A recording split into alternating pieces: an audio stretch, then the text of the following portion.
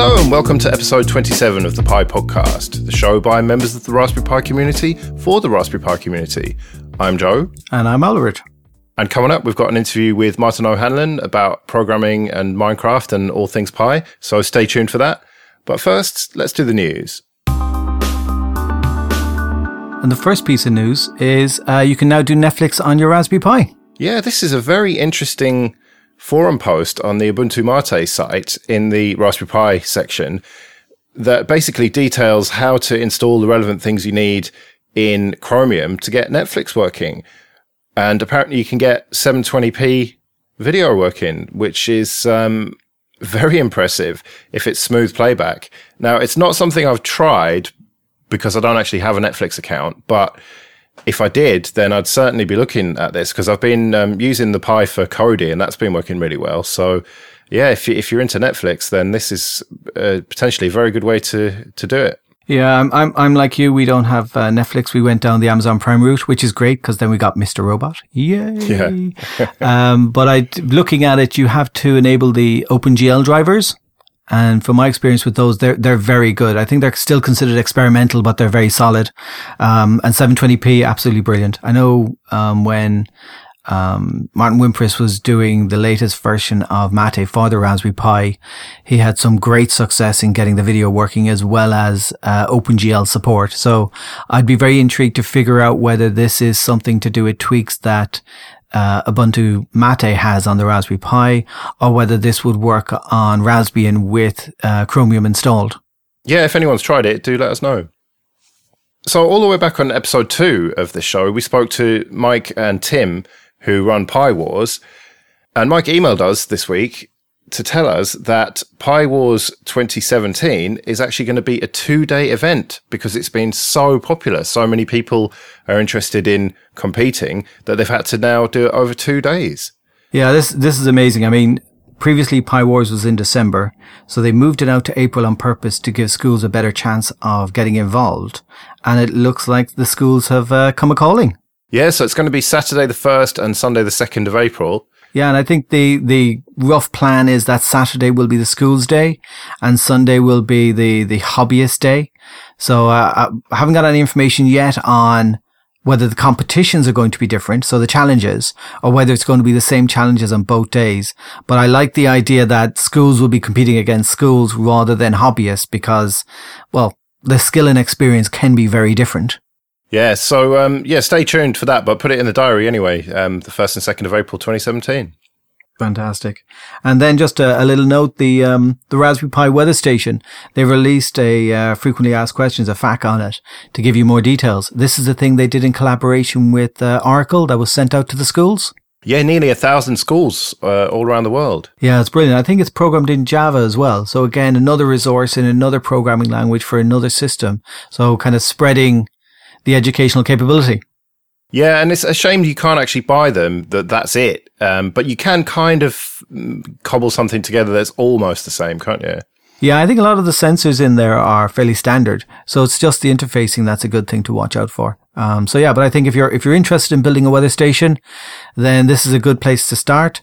There's also, I believe, a PA consulting winner that was called AirPi a while back. That was, again, a kind of an atmospheric monitoring system that could be worth looking at as well. So we'll put a link to AirPi in the notes as well.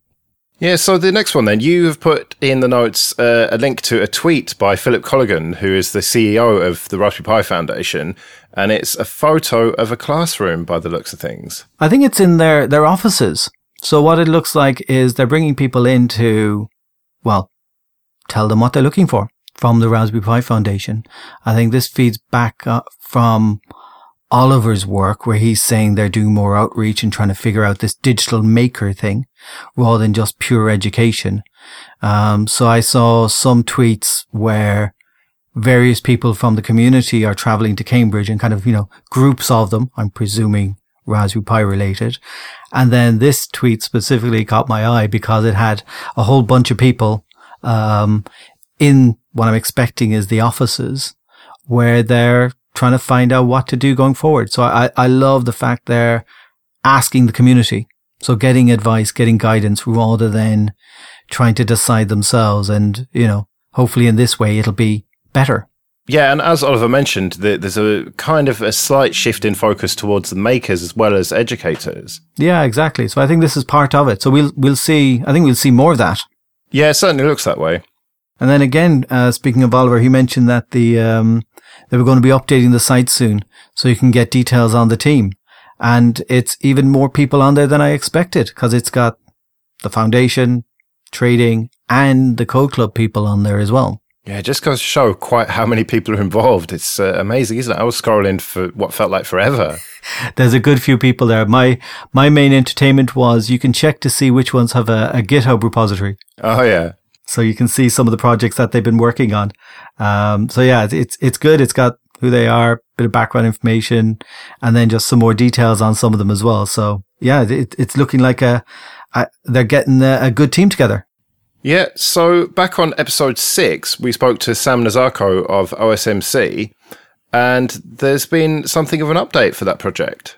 Yeah, I was on to Sam about something different, and he was telling me that it looks as if all has been relatively quiet in the last while, but actually he's been crazy busy. As he put it, the project outgrew the scale they were operating at, so we've had to redo the whole build environment to make it work better going forward.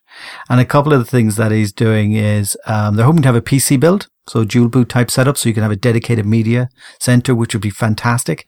And also, if you're used to working with OSMC, there's a My OSMC section in it. And so they're going to enhance that to give you more control over your Raspberry Pi from within OSMC itself, rather than have to drop out to a command prompt to do things. And one of the areas I saw was they're going to add support for hats in there. Which I find very strange. Why would you want hats in OSMC? Well, this is the thing. The one that I could think of initially was, you know, these ambilights, the Philips ambilights behind the monitors. Oh, yeah. Well, imagine a hat that would give you that. Imagine just plug a hat on. I exist. Install the software. Add your strip of lights and your light sensor. Happy days, you're done. Okay. I mean, that alone would be a good project to have. Yeah, to me, it just seems a bit like we've got Raspbian for that. Why?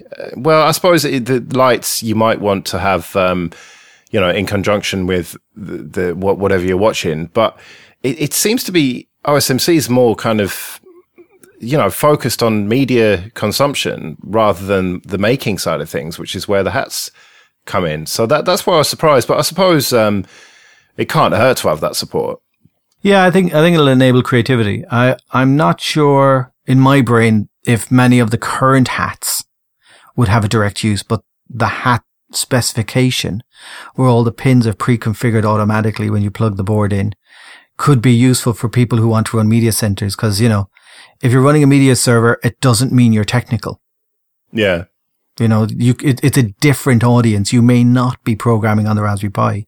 You might just be using it as a media center. And if a hat spec board comes out that has some media functionality, then it would be great just to plug it in from my OSMC, bring down the app or the code that's needed to make it operate, and then it just runs rather than having to go technical on it.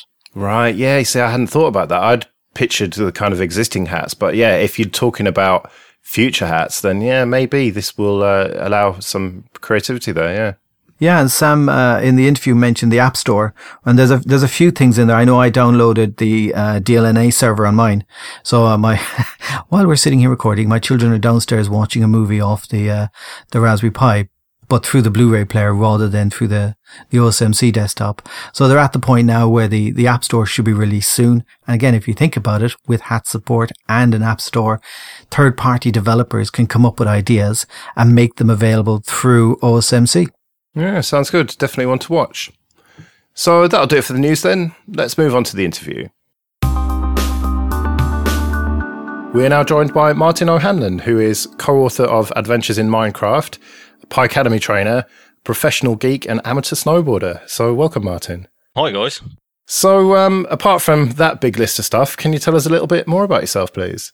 Yeah, sure. So where to start? So I have a proper job, believe it or not. So I I work for a fairly sizable international sort of insurance and home assistance company, and I do IT design and strategy for them. But alongside that, I've been really lucky and really fortunate enough to be involved in some really great projects outside of work. Most of which involving Raspberry Pi or Minecraft or normally both. Yeah. And as a result of that, I've also kind of been supporting the Raspberry Pi Foundation with their education mission, particularly helping to run their Pi Academy courses. So before we get into the Raspberry Pi and stuff, I need you to answer some questions for me. And that would be, what is the appeal of Minecraft? Because I've never played it, but yet I see everyone is addicted to it. What is it that I'm missing? So I think, first of all, I would challenge anybody who's never played Minecraft to play the full fat version or the console version. Play it on survival for 1 day-night sequence, yeah, and not think, I've just got to make my house a bit better. Yeah, that's the challenge I would give to anybody who's never played it. I think if you play it for 1 day-night sequence, which is about 20 minutes, something like that, you will suddenly find this appeal of, oh my God, I've survived the night, I have to make my house a bit better. It's the creative aspect of it, isn't it, that's so appealing? Yeah, most definitely. It's that fact that you arrive in this world, yeah, with nothing, and you can make it whatever you want. That was what appealed to me to it. I'm trying to remember the year. It was probably, I'm going to guess 2009-ish, maybe even earlier. I'm not sure when the alphas of Minecraft came out. That I had a conversation with a friend of mine. He's an artist for a games company, and we had a conversation one night about. We're going to have to explain that there was drinking going on, and we had a conversation about square moons. To which my response was, "You don't get square moons," and he says, "You do in Minecraft." And I thought, I've got to have a look at that. And it suddenly appealed to me the fact that, hang on, I can do anything. I can change this world in a way that nobody else has ever thought of before, and that really appealed to me. There's no fixed pattern here. There was no kind of agenda. Somebody went, well, your only job here really is to kind of like not get killed, and the best way of not getting killed is to kind of make stuff that helps you not getting killed. Just really appealed. So after you survived not getting killed, after several day-night sequences, at what point, what happened that made you want to write a book? There's been many things I'd like to write a book on, but you took that initiative, and I admire you about that, to go do that. So what happened that you were like, I have to write a book about this? So the story behind that was, so if I kind of backtrack a little bit, so when Minecraft came out on the Pi, I was kind of really enthused about it because one of the deficiencies I saw certainly at the time for kind of Minecraft was that it was still very closed. It's much more open now, and there's much more kind of APIs and ways of hooking into it now. But it was much more closed at that time. And when the Minecraft Pi Edition came out, that simple hook of there is an API that you can call and change this thing in real time. Yeah. That really appealed to me because I suddenly thought, wow, all the stuff that I can't do when I'm playing the game, even though it is so open, all the stuff that I can't do, I wonder if I could code that. I wonder if I could make that better. So when the Pi Edition came out, I just started doing fun things. I'm a big fan of projects where you basically start off with an idea and go, well, okay, do you know what I'm going to do? I'm going to make a game in Minecraft. I'll tell you what I'm going to do. Do you remember the 1994 Snake version that came on Nokia mobile phones? I'm going to make that in Minecraft. Yeah. And if I took that further on, I'd be going, well, then make that in Minecraft that actually moves a snake in the real world. Yeah. I'm a big fan of kind of taking things to their extreme. And that was kind of what I started doing with Minecraft on the Pi. Was I wrote a game called Snake. I wrote a little program that made a huge clock, a big analog clock, so a big circle in the sky with some hands that kind of tick, tick, tick round. My wife at the time called it the useless clock. I felt so justified when it was featured on the Raspberry Pi blog to go, hi wife, Mrs. O'Hanlon, check this out. And she went, well, it's the useless clock. All that means is that everybody else is as useless as you are. But that was what appealed to me was the fact that you could code it in a relatively simple way to kind of make some fun stuff. And I just made lots of silly things. So I made cannons, and I made lots and lots of different types of games. And I actually got involved with writing adventures in Minecraft because of David Whale, my co-author. So David had been the tech editor on Adventures in Raspberry Pi that Carrie-Anne Philbin wrote. And David approached me and said, Martin, would you be interested in writing a book? And at that point I thought, do you know what? There is absolutely no way an hour ago I'd have thought I'd have ever written a book. That sounds like a great idea. It just felt so alien to me that it was exciting. And I thought, I have a slightly annoying habit where I generally think anything is possible regardless of my ability to do it or not. And that was how Adventures in Minecraft started. David Whale approached me mainly because of well, let's face it, the slightly odd, slightly kooky projects that I'd created in Minecraft on the Pi, and that I put on my blog. David came to me and said, "Do you fancy teaming up and writing this book together?" What's been the overall reaction to the book? It's been really positive. So there are a couple of things that I'm really proud of. I'm really proud of the fact that actually Adventures in Minecraft is a book to teach kids how to program. You know, it's targeted at that kind of 10 to 15, 11 to 15, 11 to 16 range, something like that. And actually, it's a good book that teaches you how to code, but it's almost entirely by stealth. Myself and David were really lucky. We were invited to the Wayward Literary Festival, and we did a talk. And I opened up this talk by saying, this book isn't really a book about Minecraft, of which the entire crowd of about 200 children just sighed and went, oh, I thought we were here to learn about Minecraft. Yeah, but don't worry, we'll do that as well.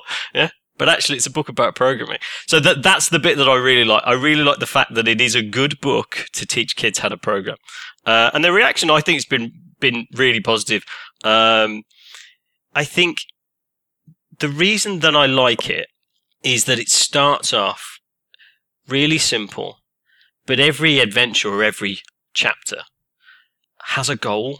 Yeah. And the goal's always something really cool. So the goal's like, the ability to teleport your player anywhere in the world. The goal's the ability to create pyramids that are far, far bigger than you could ever create in the real world. The goal is adding LEDs and buttons to your code to make real things happen when you physically press a button. That's what I really like about it. And I think people get that reaction that you can just do a little bit and get a great result, and then do a little bit more and get another great result. And it gets 4.5 stars on Amazon. Not to be sniffed at. Nice. Yeah. So did that lead into becoming the Pi Academy instructor? That is an interesting question. I'm not sure of the timing. I'm going to guess that I was probably doing them at about the same time. So Pi Academy had been running for about 3 months. Or they've certainly done their 3rd cohort. And I joined the team on the 4th. And I joined the team mainly because I think they were, wanted to do some Minecraft content. And I had, spent a long time either, creating projects or talking at Raspberry Jams or doing workshops at places like PyCon. And I just kind of made a name for myself as, Minecraft Martin, for want of a better word.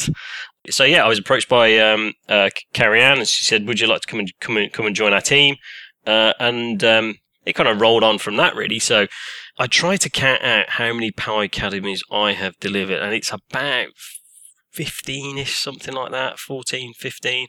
I think now in terms of kind of Raspberry Pi certified educators, which is what you become if you attend Pi Academy, you become a Raspberry Pi certified educator. We've got to be pushing 800, I'd have thought, something like that. And it's a fantastic course. I mean, it is the most fun I have at work. So you're teaching them, I take it, Minecraft on the Raspberry Pi at the Pi Academy? Yeah, so Pi Academy is kind of split into sort of two halves. So we have it's a 2-day event. So we have one day which is all about workshops, and one day which is all about kind of hacking, really, and kind of creating something, cementing that learning. So my job is to be a kind of Pi Academy trainer. I tend to lead the Minecraft workshops. Although the last Pi Academy I did, I was really happy that Sarah Zaman had been leading the Minecraft workshop and wanted to run it again, which was great for me because I get really excited when other people want to be involved. And then the kind of second day is that we have a hack day, and we create all sorts of crazy projects. Are you noticing that the people coming into Pi Academy, do they already know about Minecraft and how to take off into it? Or are you doing a lot of, you have to teach them from the ground up running, or do you immediately just be able to take them right to the workshops? It's a real mixture. We do start off that Minecraft workshop with, right, you're going to have to learn a new skill. Yeah. You're going to have to learn how to use the keyboard with your left hand and the mouse with the right. The mouse moves your head. The keyboard moves where you stand. And we start right at the start. It's a real mixture. But kind of one of the intros I kind of always do is kind of like, okay, who's heard of Minecraft? And, all the hands go up. Okay, leave your hand up. Leave your hand up if you have a child that you educate that plays Minecraft. And again, all the hands stay up. Yeah. And I go, okay, well, leave your hand up if you've played it. And about 70% of the hands go down.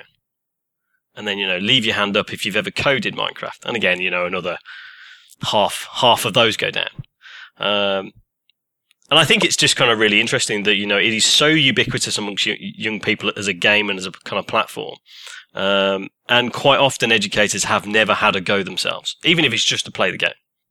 And for somebody who's kind of naturally very curious, I find that quite strange. I love that you're making Minecraft uncool by teaching older people Minecraft. So yes. Thank you, Mark. Yeah, I count myself among the older people. Do you plan to write any more books in the future? I mean, beyond Minecraft. I mean, that seems to be your bread and butter, but is there more with the Raspberry Pi you'd like to talk about with your books or anything? Or do you even plan to write more? Or are you done writing books after this one? I would love to write another book. I think it's about finding the time and about finding the right subject. Do you know the Magpie? Do you know the kind of little books for the Magpie? Yeah. Yeah, I've written one of them. Oh, excellent. Any idea when we're going to see that then? No, which is why I'm being really vague. So Russell Barnes, the managing editor of Magpie, has got all that content. He just needs to, work his magic on it, I suppose is the best way to put it. Oh, okay. Excellent. So time's running away a little bit, but I wanted to ask you about Mindtest. That's you mentioned how Minecraft is somewhat open APIs wise, but it's obviously not open source, it's proprietary, whereas Mindtest is, some people call it the open source version of Minecraft. They're very careful on the website to not say anything about Minecraft. They just call it a voxel game or whatever. But I mean, how does that compare? And has that got any potential in the classroom? And is it similar features wise? So Mindtest is great alternative to Minecraft. If you're looking for a limited function set. So I've spoken to and I've worked with a lot of kind of people in kind of Minecraft in education, and actually people use Minecraft in education loads, to reenact history, so creating Rome as it was, and Mindtest is a really great project. One of the things that I like about Mindtest is that it has a really open API attached to it, and it's really easy to mod. Right up until the point you realize you have to mod it using Lua, which is the Lua community will hate me for saying this, but a kind of C-based scripting language. One of the things that is really interesting for Mindtest though is that it does run on the Pi, certainly the Pi 2 and the Pi 3 really well. is that somebody has created a mod for Minetest which emulates the same API that you get with Minecraft Pi Edition. So all the same kind of Python programs that you wrote for Minecraft Pi, you can run on Minetest as well. It's called the Raspberry Jam mod. It's written by a guy called Alex Pruce. But yeah, there is actually a Minetest mod that allows it to use the same API that you get with Minecraft Pi Edition. So that's kind of really good fun. Yeah, it's a great project, and I hope it continues. I really do. But it's not quite there in terms of feature parity. It's not quite there, as if you want to sit down and play the game, for the sake of playing a game, I don't think Minetest is quite there. If you were to give Minetest to my 7-year-old lad, the first thing he would say is, "Where are the horses?" So yeah, it's not feature rich, but it's a great alternative to the Pi Edition. Really is. So, Martin, we talked about earlier that you're an amateur snowboarder. Tell us and all of our listeners, what is the sickest thing you've done on a snowboard? Do you know what? I'm going to proper nerd it up now. The sickest thing I've done on a snowboard is strap an original Model A into my backpack, put a helmet on the camera, put a GPS unit on my shoulder, and filmed, from my point of view, overlaying a real-time map built up using the GPS coordinates that I received. That is the sickest thing I've ever done on a snowboard. So no 720s then. 720s? No, maybe 540s. Fair enough. Yeah, maybe in my younger days when I was a bit more supple. Nice. Well, at least you properly nerded it up with the Raspberry Pi. So, time gets away from us, so we better wrap this up. But if people want to find out more about you, where's the best place for them to have a look? So you can follow me on Twitter. You find me really simple, at Martin O'Hanlon. Also, I write a blog I have done for a very long time called Stuff About Code, and that's just stuffaboutcode.com. Okay, great. Yeah, well, I'll put some links to those in the show notes. It's been great talking to you, and hopefully speak to you again at some point. Thanks, guys. It's been brilliant talking to you too. I love that interview with Martin. It sounds like his wife treats his work with electronics the same way as mine. So he had his useless clock, and then when other people appreciated, her comment was, "They're useless too." So yeah, it's a bit like my wife and the podcasting, to be honest. You show this amazing thing that you're so proud of, and it's like, no.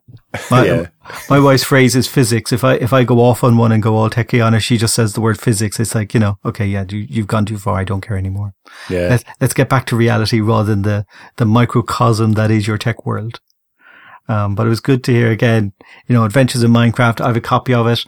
I've gone through a bit of it, some of the early projects, which, because I know a bit of Python, wasn't too crazy, but my goal is to use it personally, and I'm not between the ages of 9 and 15 to learn to program correctly in Python, because I keep coming across situations where I get it wrong, and this sounds like a much more entertaining way to do it. So that's definitely one of my projects. And then 15 Pycademies. He's making a difference even just there. Yeah, and the Minecraft thing, I mean, so many kids are into it that because you can do this programming, it's kind of a way to get them into programming, almost, I wouldn't say to trick them, the kids, into programming, but certainly to entice them. Oh, I'm happy to trick them. I'm happy for it to be a trick. At the Wimbledon Jam, Hannah Mills ran a Minecraft workshop, and it was oversubscribed. We literally had 2 to 3 kids on each computer because there was just too many wanted to do it, and we didn't want to turn them away. So hugely popular, and do you know what? Great fun. That's the thing. They can do, with very little code, they can do things that are great fun for them. Yeah. Well, hopefully we might speak to Hannah at some point in the future. You never know. But with that, we're coming to the end of another Pi podcast. If you want to get in contact, you can email show@thepipodcast.com, or you can find us on Twitter, Facebook, YouTube, Stitcher, iTunes, or leave a comment on the website. Thanks for joining me, Albert, and thanks to everyone for listening. We'll see you again in 2 weeks with more Raspberry Pi news, interviews, and discussion. Take care. See you later.